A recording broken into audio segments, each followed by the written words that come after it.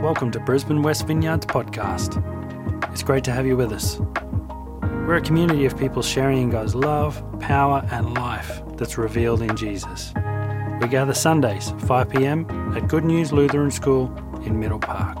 We exist simply for the King and His kingdom, that His will be done on earth as it is in heaven.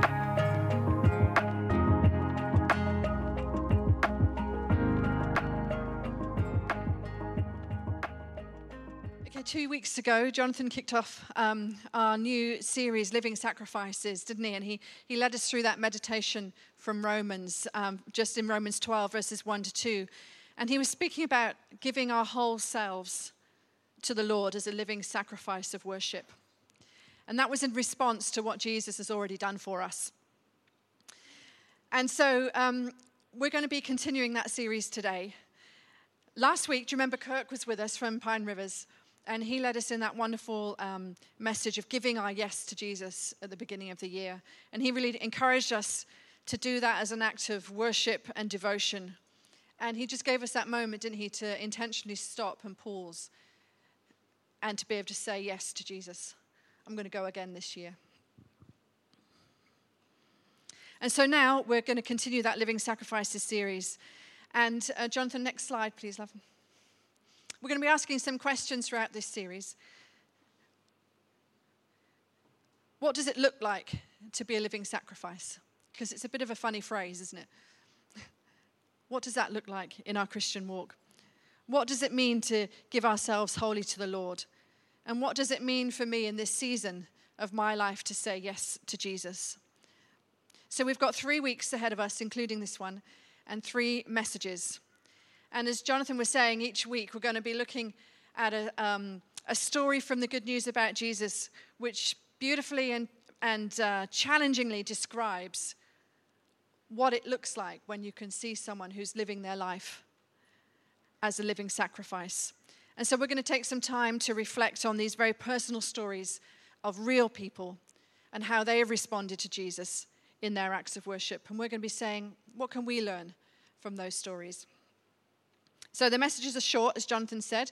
We want to create space to respond to Jesus in small groups. So we've prepared some questions each week, which we will be going through. And we'll have an opportunity as well together to pray in those small groups at the end.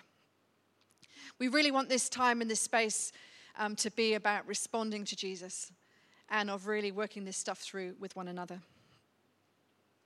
So we're going to move to our first story, which is Jesus is anointed in Bethany. There are 4 examples, actually, quite striking stories of this event in the Gospels, which I think highlights its significance. But today we're going to be looking in Mark's account in chapter 14, verses 3 to 9. I have got it up there on the screen, or you can follow along if you'd like to in your own Bible. You might notice every now and again there's some words in italics, and that's because I've just injected in there a little bit of the Passion Translation because there's some wonderful phraseology in the Passion. And so if you see that, that's what I've done. So let's start reading together. Mark 14, verse 3. Meanwhile, Jesus was in Bethany at the home of Simon, a man who had previously had leprosy. While he was eating, a woman came in with a beautiful alabaster jar of expensive perfume made from the essence of nard. It was filled with the highest quality of fragrant, expensive oil. She walked right up to Jesus, and with a gesture of extreme devotion, she broke open the jar and poured the precious perfume over his head. Some of those at the table were highly indignant, and they complained to one another, saying, "What a waste! This could have been sold for a year's wages and the money given to the poor." And they scolded her harshly. But Jesus replied, "Leave her alone. Why criticize her for doing such a good thing to me? She has honored me with this beautiful act of kindness. You will always have the poor among you, and you can help them whenever you want to, but you will not always have me. She has done all that she could to honor me and has anointed my body for burial ahead of time. I tell you the truth, wherever the good news is preached throughout the world, this story of her lavish devotion to me will be remembered and discussed." Thanks, Jonathan. This is one of the most beautiful expressions of worship in Scripture, isn't it? And Emily and Dan, thank you for leading us so beautifully earlier in the song of response that others have written in response to this story. In John's Gospel, he names this lady as Mary, the sister of Martha. And she's inspired by the Holy Spirit, isn't she? And she steps into a moment of time, I think, with great courage and boldness. And most likely she didn't even really realize the significance of it, but she anoints Jesus for burial, as he points out here. What a moment.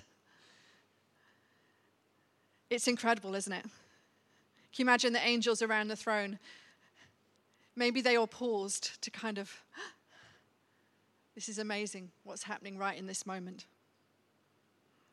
Now, while we can't recreate that moment ourselves because it was a moment in time, we can learn from Mary's heart of devotion.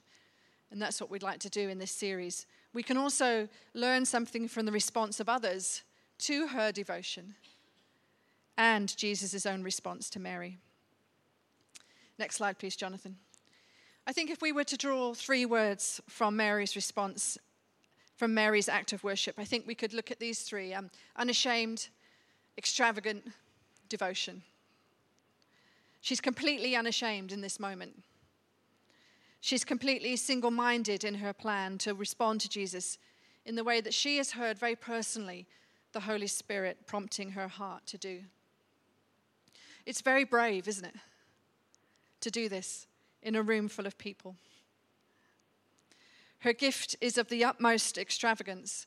This perfume that is mentioned is the oil of spikenard. Now, we might not have heard of that, and there's good reason, because it comes from the foothills of the Himalayas, which even for us today is quite a distance. But can you imagine carrying that from all of that distance? That's why it's so expensive and sought after, and it has such a price tag.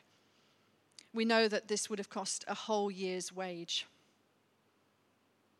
That's quite something, isn't it? Mary knows that there's nothing but the very best for Jesus. She's devoted to him, and she showers him with kindness, he says. And her act marks him out as deserving of the highest honor, and she gives him the highest place. Other stories talk about Jesus in his response, saying, others haven't done this, but Mary has, and yet you're rebuking her for doing it. So Mary holds nothing back. In contrast, the others have quite a different response to the extravagance. Thanks, Jonathan. And rather than being unashamed, they are quite indignant. They respond to her extravagance by calling it a waste. And they say, surely there's something more worthwhile than the Mary's devotion. That's quite a stunning response, isn't it? They are really harsh with Mary.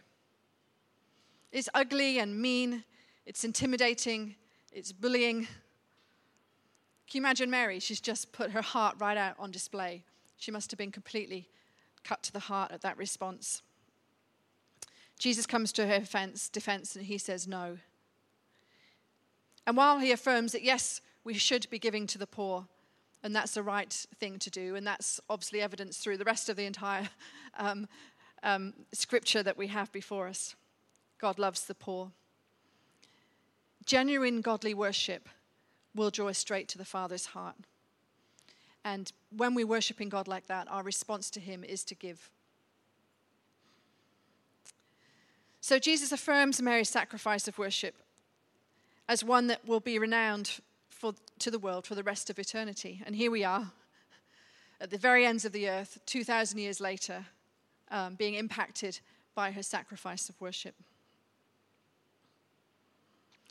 So sometimes I do this. Do you do this? Do you read stories like this in Scripture and try to imagine yourself if you were there and where you would be in the story? And I think sometimes we're quite kind to ourselves and we think, yeah, that's what I would have done.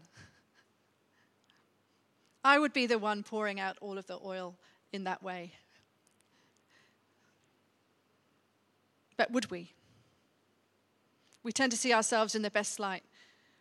But it's probably more likely that we might be with those onlookers, looking incredulously at Mary, going, "What are you doing? How could you do such a thing?" Perhaps some of us not really getting it, and then others sitting back going, "Gee, I wish I was that brave."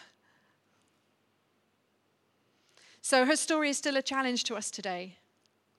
And we want to ask today, how can we love Jesus in the same way that Mary did? We've just sung that beautiful set of worship together. But when was the last time that you sat and you told Jesus that you loved him? And when was the last time that you honored him in some way, like Mary has? I was struck by the outflow of Mary's worship. This might have been a once in a moment time that she lavished Jesus like this with such kindness, but the outflow of that kindness and that worship of Jesus is that she put herself in extremely dangerous, difficult situations over the coming years. In fact, in the next few days, she was at the foot of the cross when others had fled in fear of their lives.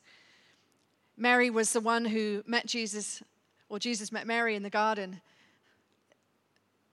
And she was the one who he trusted, first of all, with the good news of what has happened, of the new creation that was happening right before her.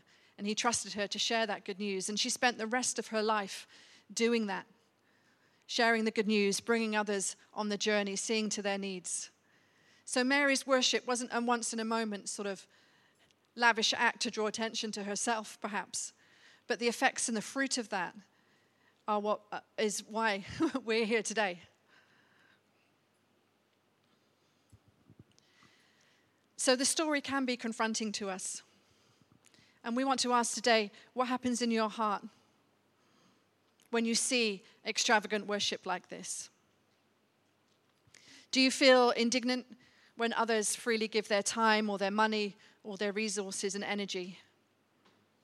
Do you feel it's a waste to give up the patterns of this world and follow him? Or perhaps you feel there's something more worthwhile you could be doing with your time than dedicating it to Jesus. Maybe you feel ashamed or a bit cautious or even irritated, especially when other people worshiping around you and dedicating themselves to God seem to be so free.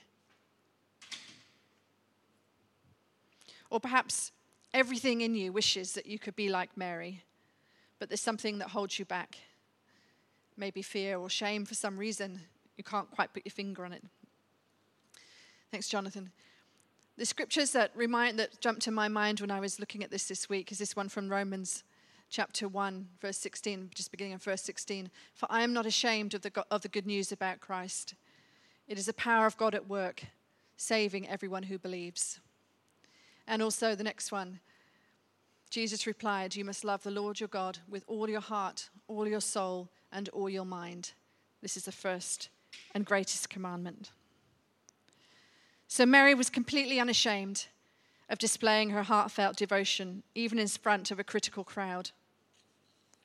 She demonstrates to us someone who loves the Lord with all her heart, with all her soul, and with all her mind. And that's our heart for us here at Vineyard, isn't it? For us to be renowned for extravagant, devoted worship, where, like Mary, we can respond to the Holy Spirit in freedom to love Jesus with everything we had. And I really enjoyed listening to Paul and hearing what he had to say this morning as he welcomed us into this space of how that impact is actually going out from here. And we just want to join and say more, Lord, of what you're doing in this time, in this season, and what you were doing just now amongst us. So let's get into our small groups and respond to this wonderful story. We've prepared some questions. And so these chairs are actually joined together. So I think if maybe we get into groups of about 5, that will probably enable us to have a good chance for people to respond. When you're in your small group, just be aware that we've got some questions. Maybe 4 people might actually be better given the time we have. But and then we can pray in pairs. But just be aware, if there's someone in a group who's a bit quiet, just draw them into that conversation and just say, what are you thinking about that? And let's make space for one another to all have a chance to respond. Jonathan, the questions that we've put up today, and we're going to leave those on the screen because we know as soon as you've asked a question, it goes in one ear out the other. But so we'll leave those up on the screens. What gets in the way of you extravagantly worshiping Jesus? And what might you need to change? What things might change in your life if you learnt to unashamedly worship Jesus? And how might that affect others around you? And if Jesus was to join your small group right now, how would you respond? And how would you like to respond? At the end, let's pray and ask the Holy Spirit to lead us into deeper intimacy and freedom in worship, or just respond in any way that is appropriate for what folks have shared in your group. Before we get into groups, let's pray. Jesus, we do love you. And we thank you for the way that you've ministered to us so richly and deeply today. It's such a joy to worship you. But Lord, we know that there's always more. And so, Lord, we just ask, Lord, that as we have this discussion amongst ourselves now, Lord, that you would come with your Holy Spirit and you would help us to find freedom and a deeper intimacy with you. We want to say yes to you this year. And so we invite you, Lord, come now in Jesus' name. Amen.